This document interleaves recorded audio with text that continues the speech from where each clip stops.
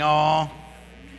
How many people would have loved to have the opportunity to just stay in a little while longer this morning, maybe sleep in, right? Isn't this one of those days at the end of summer where it starts to get a little cooler, right? You work all night tossing and turning to get that pillow just right?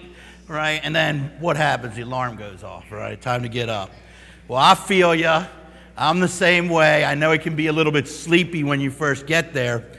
But I do think that the Word of God is so packed full of things, we really need to get ourselves excited each and every time at the opportunity to come hear from what God would have us learn each day. So in that way, it's a very joyous time, and it's a sunny time in here, S-O-N-N-Y, right? Time. Every time we come in and honor His Son, Jesus. Today, I'm fortunate we find ourselves continuing in Genesis to follow Jim from last week where he covered the story of Joseph and Potiphar's wife. Specifically, that lesson for us was when tempted by sexual sin to run and avoid it at all costs. Right? It's sound advice for those times when you have a choice. And in all times we know, right, God creates a way out for you, but sometimes that way out is a way through and not necessarily just running. Right? So today, we're going to cover more of Joseph's story, right? For those times when you're called to stand up to the temptation and exist within the temptation and lean on God to deliver you. What about when you're called to be that faithful within there? Right? We don't often think of trying or tempting or staying in the midst of that as something that's enjoyable, right? Most of us have no problem whatsoever when we have tough times and we're in these valleys that naturally come in life to turn towards the Lord, right? It's very natural for us to go into His Word, look for that guidance, look for that consolation. Truth be told, at times when I step back, I feel pretty guilty about that. Right? And you might say, what? Guilty? You should never feel guilty for turning to God. And I agree with you. Right? But the point that I'm trying to make here is sometimes I turn to God purely selfish reasons. Right? During those times in the valley, isn't it easy for me to focus on myself and not God? Right? When I open that Bible, what am I really saying sometimes? Deliver me, right? Take me out of this situation, right? Make it more comfortable for me.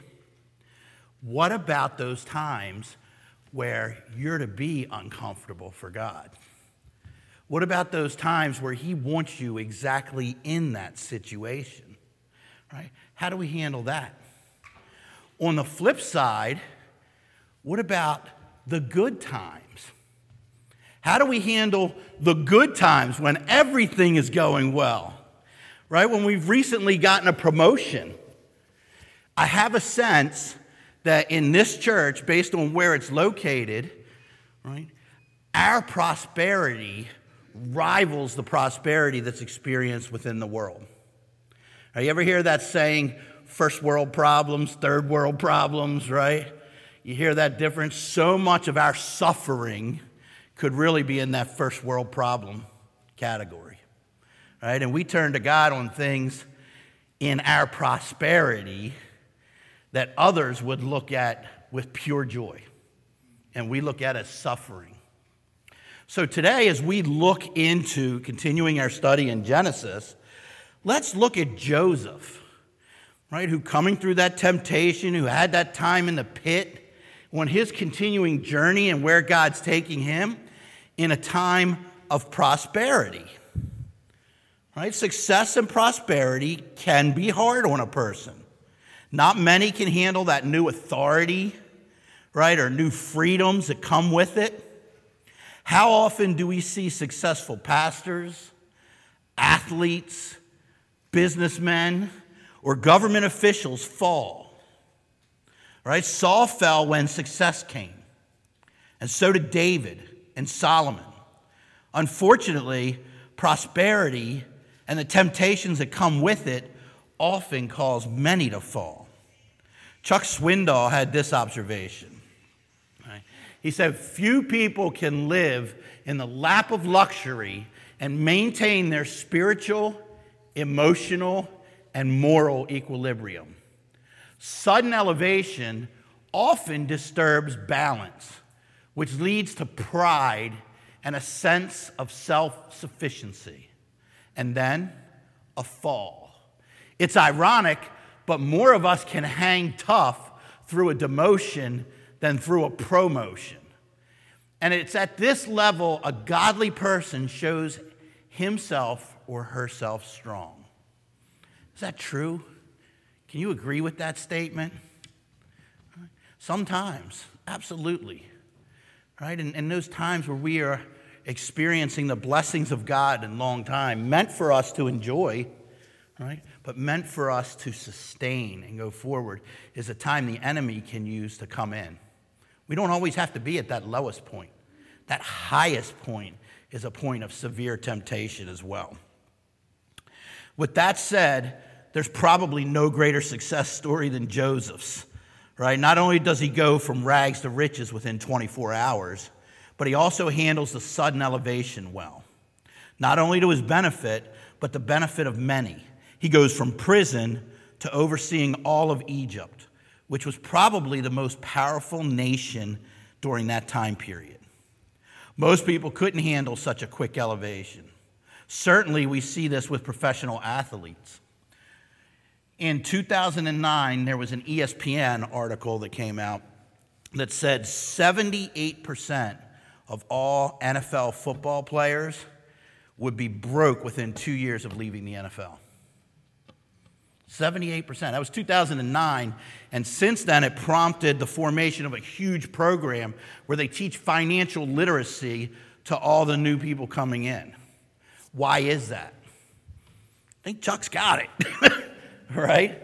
What happens with these? You see them everywhere. I still remember vividly, if you're a Ravens fan, you'll maybe remember the name Mark Clayton. Remember him, right? One of our first-round draft picks that we had. He was going to be the new receiver for Baltimore at a time where we really needed some. ESPN did an article with Mark Clayton, and right after he had been drafted by the Ravens, and he bought a new home for his mom. He was rolling tough with this big new hoopty, right? He brought out and got this beautiful car that he had all decked out. He had brand new chains and everything else. And the announcer asked him, "How did you pay for all that?" Right? On the ESPN article. And Mark Clayton said, "Oh, people will give you all kinds of credit. They know how much money I'm going to make." And I just thought, oh, good luck, right at the time. Now, I don't have any statistics on where Mark is at, but that's a very tough thing to come through, right? That sudden elevation, that sudden success. Now, in God's sovereign plan, Joseph had 13 years of slavery in prison to prepare him for this elevation. And his example tells us something about how to properly handle success and prosperity. We learn not only from how he handles his personal success, but how he handles Egypt's prosperity as governor. So turn with me, if you will, in your Bibles to Genesis 41. Now, I'm going to read the entire chapter today. And I know some of you are thinking, what? We got a Ravens game today, Bill.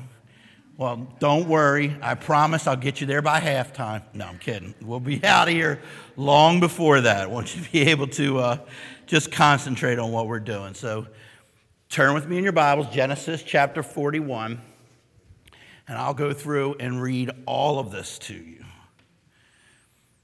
Okay. After 2 whole years, Pharaoh dreamed that he was standing by the Nile, and behold, there came up out of the Nile 7 cows, attractive and plump, and they fed in the reed grass. And behold, 7 other cows, ugly and thin, came up out of the Nile after them, and stood by the other cows on the bank of the Nile. And the ugly, thin cows ate up the 7 attractive, plump cows. And Pharaoh awoke, and he fell asleep and dreamed a second time. And behold, 7 ears of grain, plump and good, were growing on one stalk. And behold, after them sprouted 7 ears, thin and blighted by the east wind. And the thin ears swallowed up the 7 plump, full ears. And Pharaoh awoke, and behold, it was a dream. So in the morning his spirit was troubled, and he sent and called for all the magicians of Egypt and all its wise men. Pharaoh told them his dreams, but there was none who could interpret them to Pharaoh. Then the chief cupbearer said to the Pharaoh, I remember my offenses today. When Pharaoh was angry with his servants and put me and the chief baker in custody in the house of the captain of the guard, we dreamed on the same night, he and I, each having a dream with its own interpretation. A young Hebrew was there with us, a servant of the captain of the guard.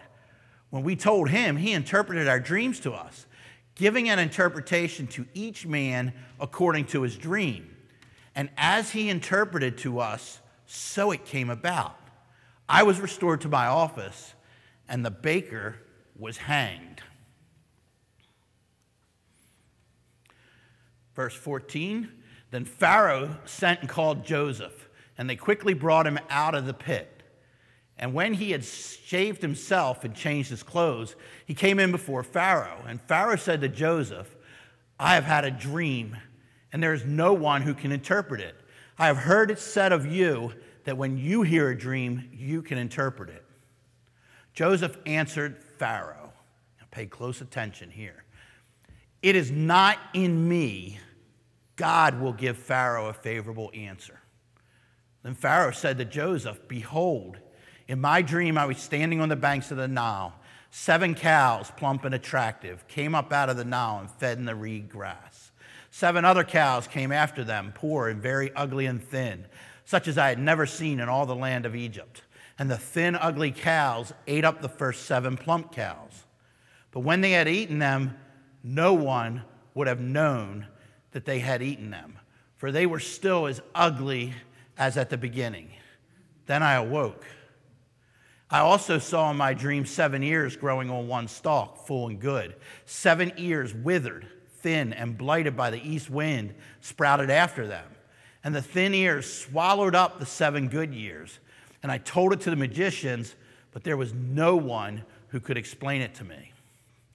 Then Joseph said to the Pharaoh, the dreams of Pharaoh are one.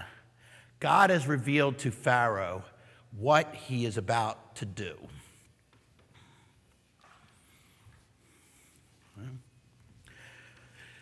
The 7 good cows are 7 years, and the 7 good ears are 7 years. The dreams are one. The 7 lean and ugly cows that came up after them are 7 years. And the 7 empty ears, blighted by the east wind, are also 7 years of famine.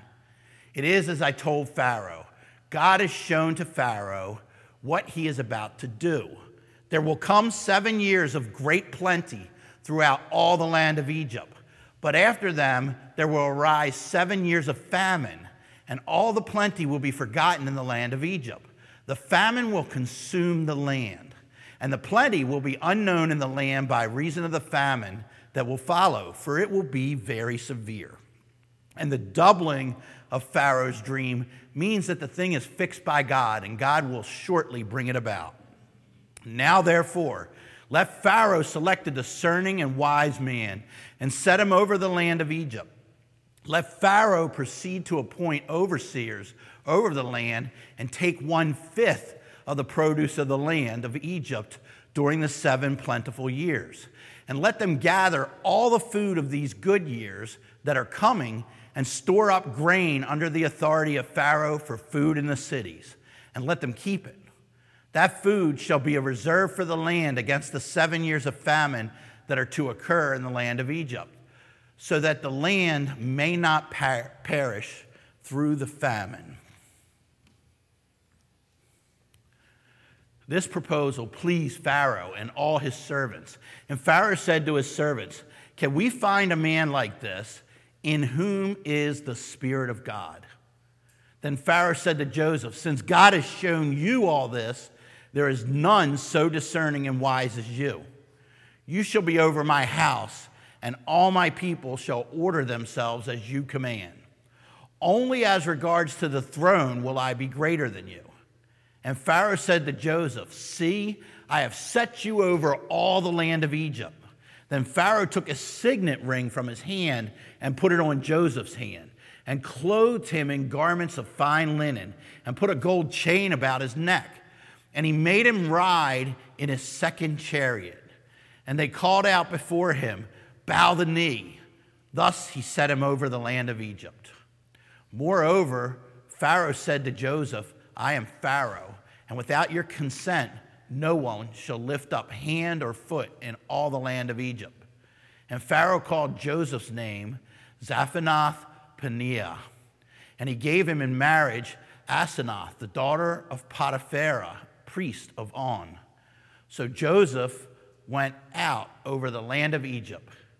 Joseph was 30 years old when he entered the service of Pharaoh, king of Egypt. And Joseph went out from the presence of Pharaoh and went through all the land of Egypt. During the 7 plentiful years, the earth produced abundantly, and he gathered up all the food of these 7 years, which occurred in the land of Egypt, and put the food in the cities. He put in every city the food from the fields around it. And Joseph stored up grain in great abundance, like the sand of the sea, until he ceased to measure it, for it could not be measured.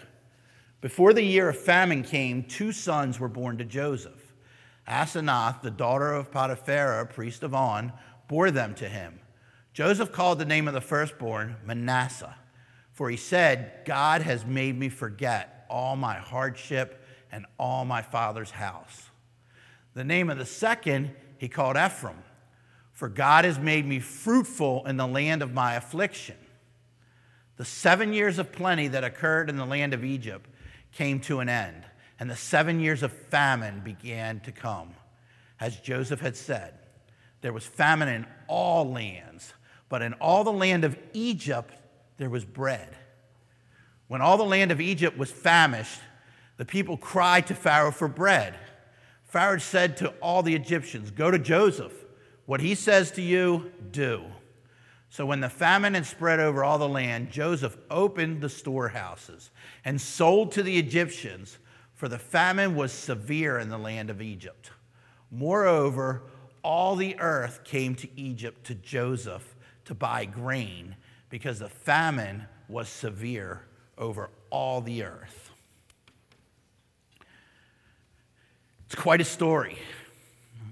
So I told you we were going to look into some insight for how Joseph handled that prosperity. And I encourage us as we do, right, not just to look at how Joseph was, right, but are there things that God would speak to us to do in our situation as well? So looking at Joseph's example, I'm basically going to point out 3 main aspects for you. First, we're going to see where Joseph gave the credit to God.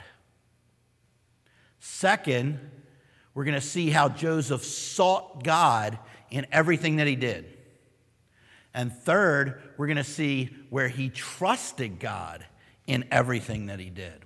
Specifically, giving the credit to God, Joseph was motivated by giving glory to God. So God's glory, God's glorification, was primary purpose to Joseph. In seeking God, he sought his wisdom, his will, and his direction. In trusting God, he was a faithful steward of his family, his finances, and work. So let's start. Let's look at this. Give the credit to God. In verse 15, Pharaoh said to Joseph, "I've had a dream, and there is no one who can interpret it." Now, this is that awesome setup, isn't it? What if your boss comes to you at work and says, "I have a job, and no one is really suited for it"? And you know that you are. What's the temptation that comes across right off the bat? You got the right one right here, right? I'm the one for you, boss.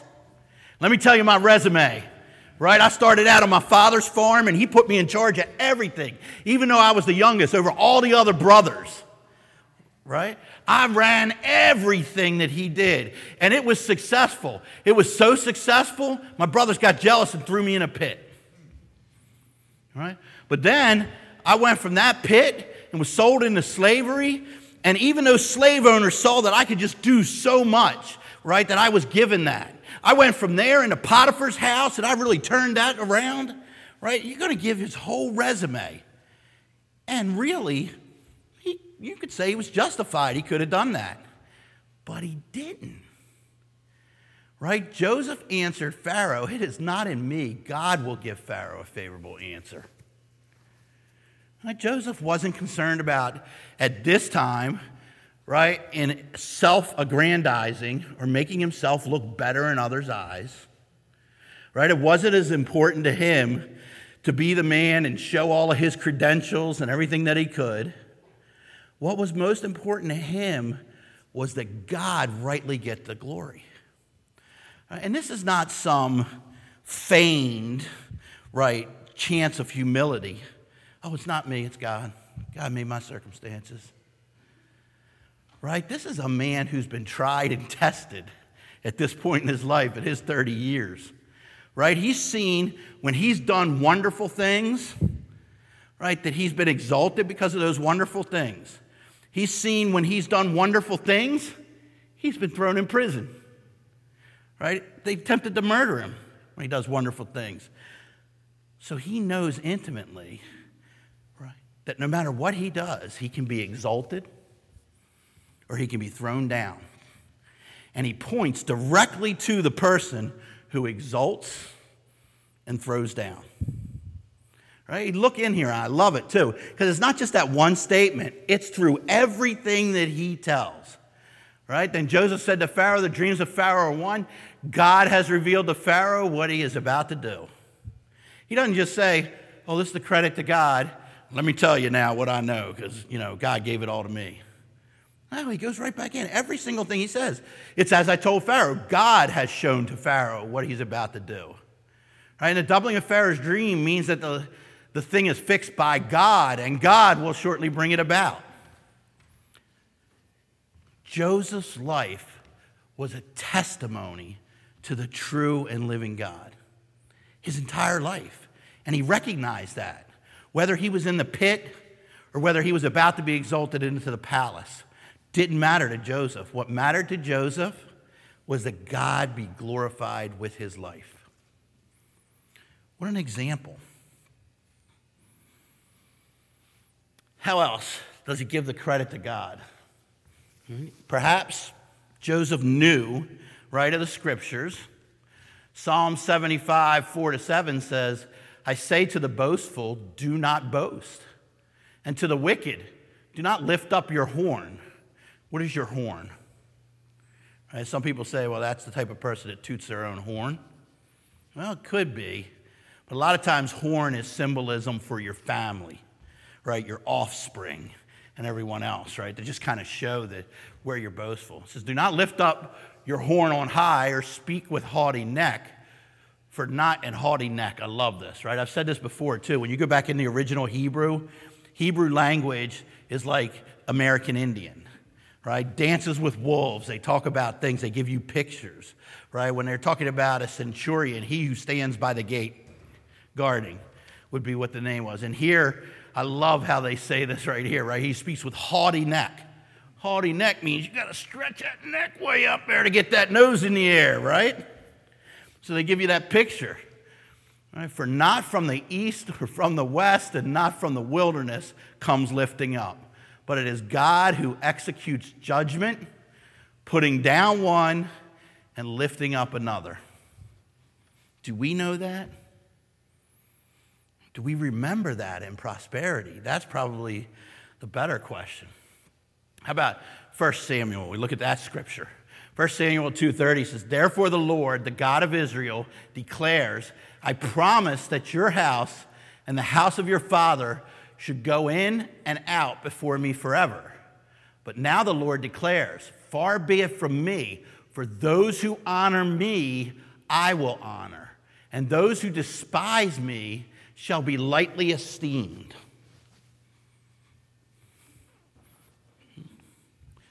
Good warning there. How about Psalms 23, 1-3? Everybody knows this psalm, one of the most well-quoted psalms. The Lord is my shepherd, I shall not want. He makes me lie down in green pastures. He leads me beside still water. He restores my soul. He leads me in paths of righteousness for my elevation and exaltation. No, it doesn't say that. Right? What's it say? For his name's sake. God does things for his glory. Right? Joseph knew and had the example that his life, primary purpose, was to bring God glory. But he didn't just point that credit and give that credit. We talked about that. Joseph actively sought God. So we see in Matthew 6:33, right? Another famous, very familiar verse. But seek first the kingdom of God and his righteousness, and all these things will be added to you. We get it. We hear it. We know this. Do we forget it in the midst of prosperity? And what is the kingdom of God? That's when God is rightly on the throne. Jesus, right, when teaching the Our Father prayer to his disciples, said, let your kingdom come on earth as it is in heaven. In other words, let earth be like heaven where God rules and everyone rightly bows their knee to him. That was Jesus' thought and prayer. It's Joseph's in the example. Right? Maybe not stated exactly the same way, but definitely modeled in action in that way. Joseph's advice to Pharaoh displayed exceptional wisdom. In fact, we can see God's fingerprints all over it, despite the Bible not being specific about how Joseph came upon it. Because Joseph has already given God the credit for interpreting the dream, it would be foolish for us to think that the advice he gives is not part of that interpretation. Therefore, God is still the author. Let's look at how exceptional the wisdom is contained in Joseph's advice to Pharaoh in verses 33 to 36. It says, now let Pharaoh select a discerning and wise man and set him over the land of Egypt. Why do we have to put somebody over the land of Egypt? Can't you just say, hey, want to tell everybody in the nation that in 7 years from now there's going to be a famine, so everybody starts saving? Right? Why can't we do that? Right? He knows human nature. He knows we're flawed. What do we do? What do most people do in good times? Spend. It's exactly what you do, right? Oh, it's great. We got a great thing. Gas prices are low, right? Let's go on a trip. We just got out of the pandemic, right? I've got a good job. I've got good money. Let's go on that big trip. Let's run from here to there, right? Let me spend, get the things that I want, because for 2 years I denied myself during the pandemic. Right? It's what most people do. It's kind of human nature. Joseph knows that. God tells Joseph, don't leave this to the people, right? Because if you leave them to their own ways, they're not going to end up in the right place. But then he goes on, he says, let Pharaoh proceed to appoint overseers over the land and take 1/5 of the produce of the land. What's the significance in 1/5? Anybody ever heard this thing called a tithe? Right? What a tithe is 1/10. So by saying 1/5, what he's saying is double it. Think about how wise that is, how simple that is. Hey, you're prosperous now. You've got more than you can handle. All I'm going to do is double what you've got, right? And what I take from you. Now, the word doesn't tell us, but, you know, it'd be very logical to think that there were a lot of people that objected to that right off the bat, right? What? What right does he have to double taxes in this time when we're doing so well? And all he's doing is putting it in this big storehouse. You see those things they're building in the middle of the city? I'm sure there were people right and left. And so he appoints overseers. When Pharaoh gives Joseph his signet ring earlier on, what that symbolizes is that Joseph has the power to make decisions. He's second only to the Pharaoh on the throne. The throne is the only one who can overrule him. Pharaoh walks him through the street, right? Make sure that everybody bows down to him. Why? I think it's because Pharaoh knew people aren't going to like this. Right? They're not going to like this stuff, so let's make sure that they're going to do it anyway. We'll have no revolution or nobody rising in revolt. Right? But he says, let them gather all the food these good years that are coming and store up grain under the authority of Pharaoh for the food in the cities, and let them keep it. That food shall be a reserve for the land against the 7 years of famine that are here to come. Right? There's a lesson for us too, right? In prosperity, when God blesses you with even more, do you bless back in your tithes and offerings? It's all his money. Right? When God blesses you and you want to spend, do you save more? Right? For those days where you don't have? Right? All of that is being faithful. Right? And Joseph literally models that for us here. And so what are we to learn from Joseph's example? Seek God. Seek his wisdom, will, and direction, I had said. All right? Psalms 19:7 says, the law of the Lord is perfect, reviving the soul. The testimony of the Lord is sure, making wise simple. The law and the testimony of the Lord. What is that? It's Scripture. It's God's word. How do we do that? You might ask, okay, Bill, so I see Joseph's example. He follows the Lord. He's a man that gives glory to God. He's seeking after his will and everything else. How do I do that? It doesn't really show us exactly how, right? All of Scripture tells us exactly how. You can go to the rest of it, right? And just in Psalms 19:7, it tells us that the law of the Lord is perfect. There's no better. We can trust it. We can rely on it. It revives our soul. The testimony of the Lord is sure. It's going to happen. When it's in his word, it is going to happen. It was interesting. I was talking with Dave a little bit ahead of time. Right? Lots of people can try to poke holes in things in the Bible, but all the stuff in the Bible eventually is proving true. Archaeological records prove it true over and over again. People will speculate. They'll come up with reasons, and in the end, it gets proven true. Right? Every word is reliable and true. But I love that last part, making wise the simple. I can't always claim to be wise, but I know several occasions I could cite where I could be accused of being simple. Okay? How about Psalms 119? How sweet are your words to my taste, sweeter than honey to my mouth. Through your precepts, I get understanding. Therefore, I hate every false way. Your word is a lamp to my feet and a light to my path. Another very famous scripture, right, from David. Basically, his word tells us what we're to do. His word gives us the precepts for what we're to do. If anybody's a theologian or likes the study of theology, right, I'll geek out with you here a little bit. If not, you can just kind of throw it aside. Right? R.C. Sproul talks about God's will in 3 ways. And I won't put anybody on the spot or ask them because they've used so many words in there, you can get mixed up so easy. Right? The first type of will that he says is God's declarative will. And that's the natural laws and everything that God puts in. When God says, let there be light, light has no choice but to appear. It's all powerful. He declares it be, it is. All the natural laws are declarative. The second type of will is God's preceptive will.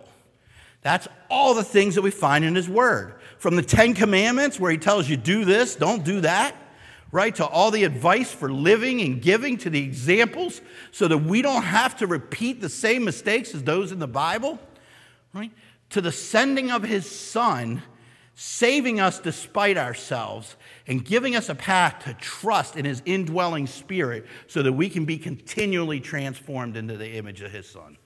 Right? All of that is set up through his preceptive will. The last will is what's called his permissive will. Right? And that's those things that he permits to happen, So while you wouldn't say the actions of Satan, which God permits to happen, is God's responsibility. No, they're Satan's full responsibility. It's within his will, and God permits it. Right? Satan doesn't do stuff that surprises God. Doesn't happen that way. Right? The hurricanes, as horrible as they are in Florida, right, and what we've seen down there, is still under God's permissive will, and there's something in that. Several years ago, I was experiencing tremendous success, I'd say, within my own career. I had gone from one Fortune 500 company to another. I had gotten just great raises where I almost doubled my income at the time and was loving where I was at. And then I fell victim to a reduction in force. And during that reduction in force, I can honestly tell you that everybody talked about what a great job I had done, how I was a loss to the company, all of that. And in my life, just like Joseph's, it made me realize that I can do everything right, and God still has a reason for things to happen. So bad things do happen to good people under the permissive will. But what other scripture do we know? Right? How about God works all things together for good to those who love him? Ooh, can we see that in this story? Joseph certainly believes that, right? In my case, I can tell you it was a wonderful lesson to learn. And God literally brought me through there now with the hindsight, gave me new skills, had me relate to new people, and then gave me a different position later on, back with the company that I loved was reduced from, right, at higher pay, authority, influence because of doing that. How about James 1-5? And this is probably one of those verses that we should all celebrate and celebrate well. It says, if any of you lacks wisdom, let him ask God, who gives generously to all without reproach, and it will be given. So if you say, Lord, I don't know what to do. And you know what? It's like 10 things in the Bible tells you exactly what you should be doing in this thing. But it says God won't reproach you. He'll give it to you. So your honest prayers towards him, seeking him, asking him, he gives generously that wisdom. And that wisdom is knowledge plus the plan to act on that knowledge. All right, very rich. And last but not least here, Proverbs 1:14, where there is no guidance, a people fall, but in the abundance of counselors there is safety. How else do you seek the will of God? In your church family. Right? By getting around godly people. I can look back in my life and see several times where maybe I'm just talking about something with somebody and I'm so proud of it and think it's great, and I get a word from a brother or sister. And I go, oh, yep, thank you, Lord. Right? Or maybe you go, yeah, the Lord told me I'm going to do this and do that, and I think I should go do this, and I'm going to do this. And you get a word from a brother and sister and go, oh, maybe I made a lot of that up myself. Right? So don't forsake meeting together. Don't forsake getting around in your small groups. Don't, right, shy away from the accountability that comes in being, right, in tight community with the other believers, because that is a way for you to seek his will. But Joseph didn't stop there. Remember the third part? He trusted God.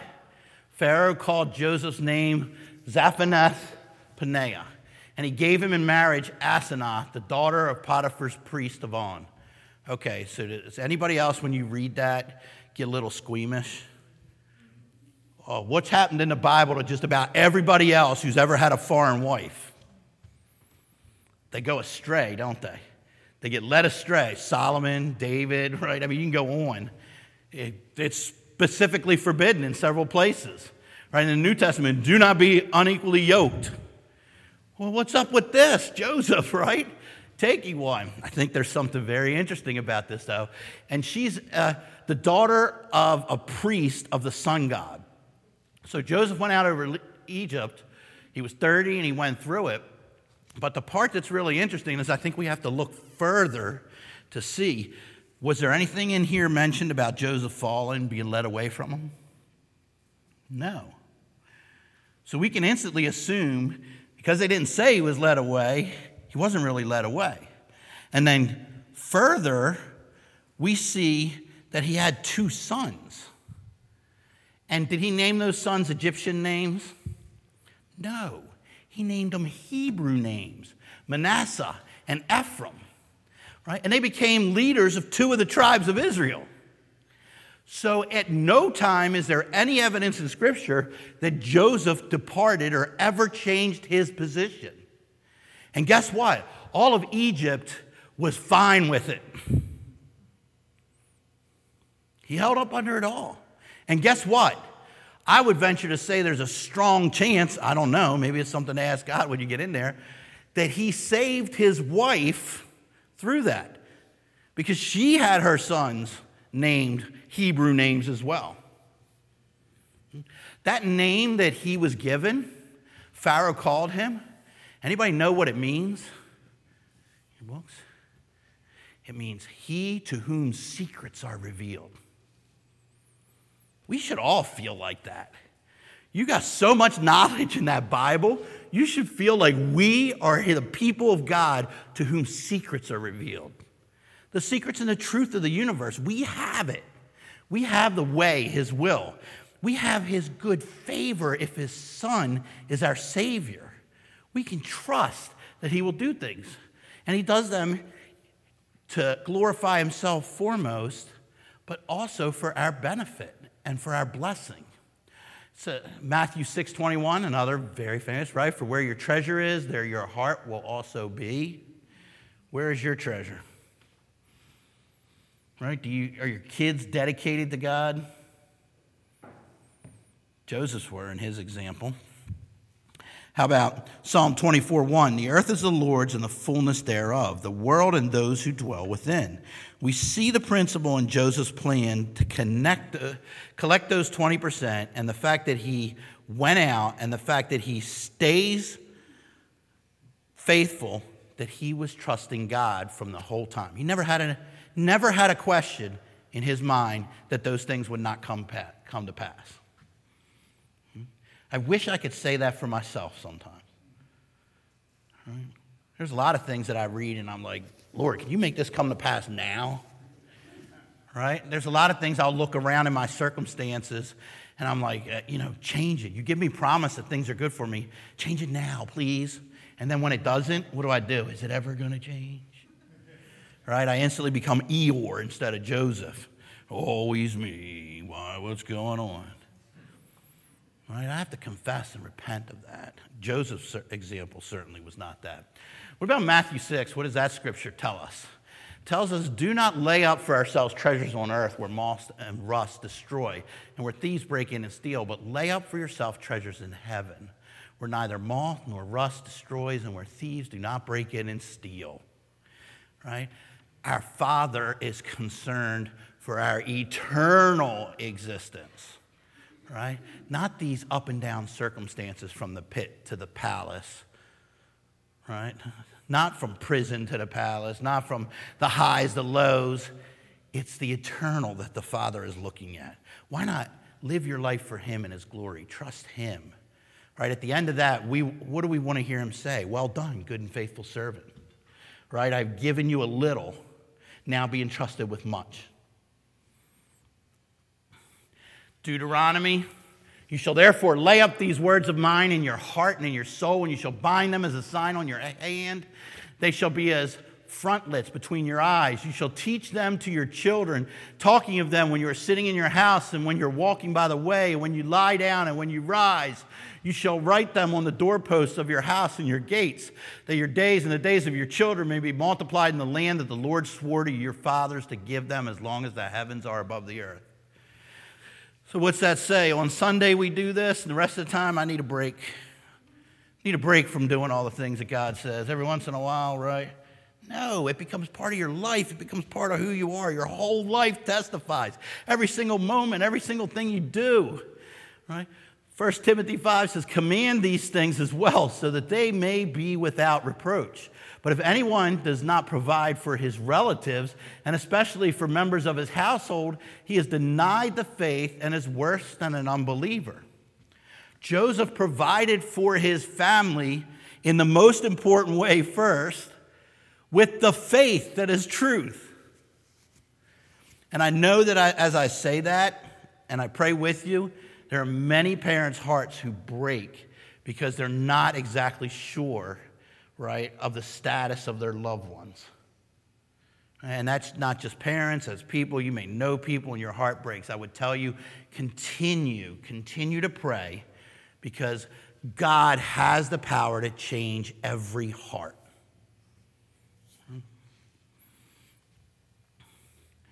How else do we trust God? We talked about finances, with family, with vocation, obeying everything, right? Those who you are earthly masters. Oh, we hate that word in the U.S. Masters, right? We just hate that word. This whole thing about slaves or being indentured or owing some other person something, right, when we go in. The words here are be faithful about your work. I mentioned that time that I had a riff. I never appreciated my job so much until I lost it. So maybe you've been in that situation. If you haven't yet, right, praise God, listen here, hope it never happens to you. Because it can be devastating, right, as you go through there. But appreciate your job, work at it. Work at it how? As if unto the Lord. Everything unto the Lord. So, as I finish here, let me just say that our lives have a lot in common with Joseph's life. Right? At times we can be in the pit, in the prison, or the palace. How will you react?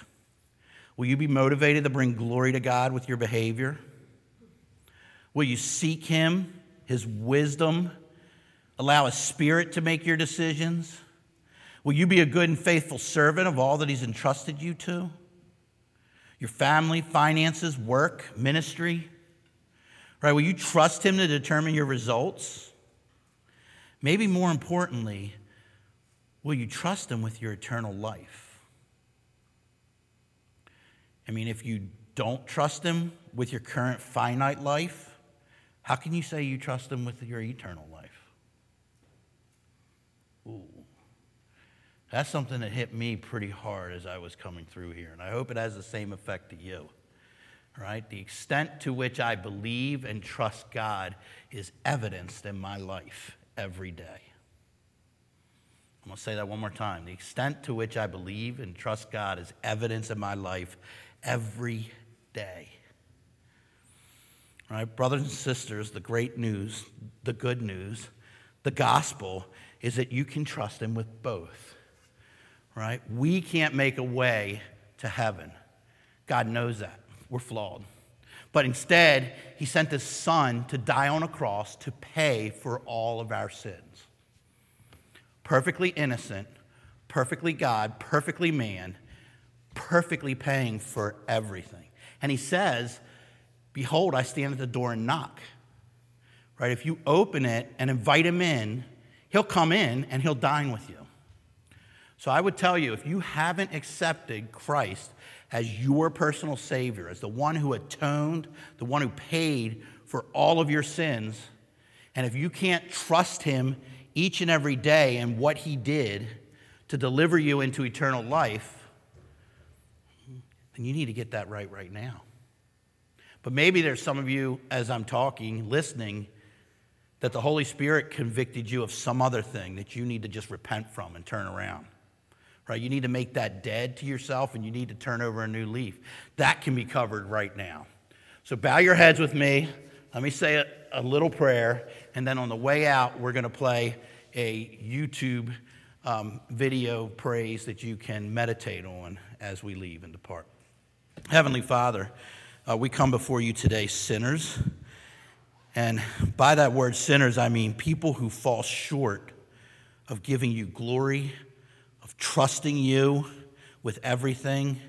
People who fall short despite our intentions, Father, in being faithful with the finances, the family that you give us Truth be told, we mess up a lot of things. And then, Father, we're confronted by an even truer truth that we cannot earn our way to heaven. That because of those shortcomings, there's no way we're getting in.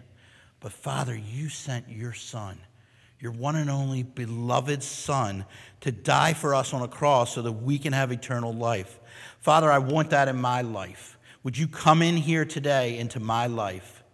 And one, just help me repent of all those shortcomings. Help me repent of all those sins and follow you in a new way. Father, I want you to be the Lord of my life. I want my life to be a testimony to your glory. Father, would you do that today for me? I ask this in Jesus' name. Amen.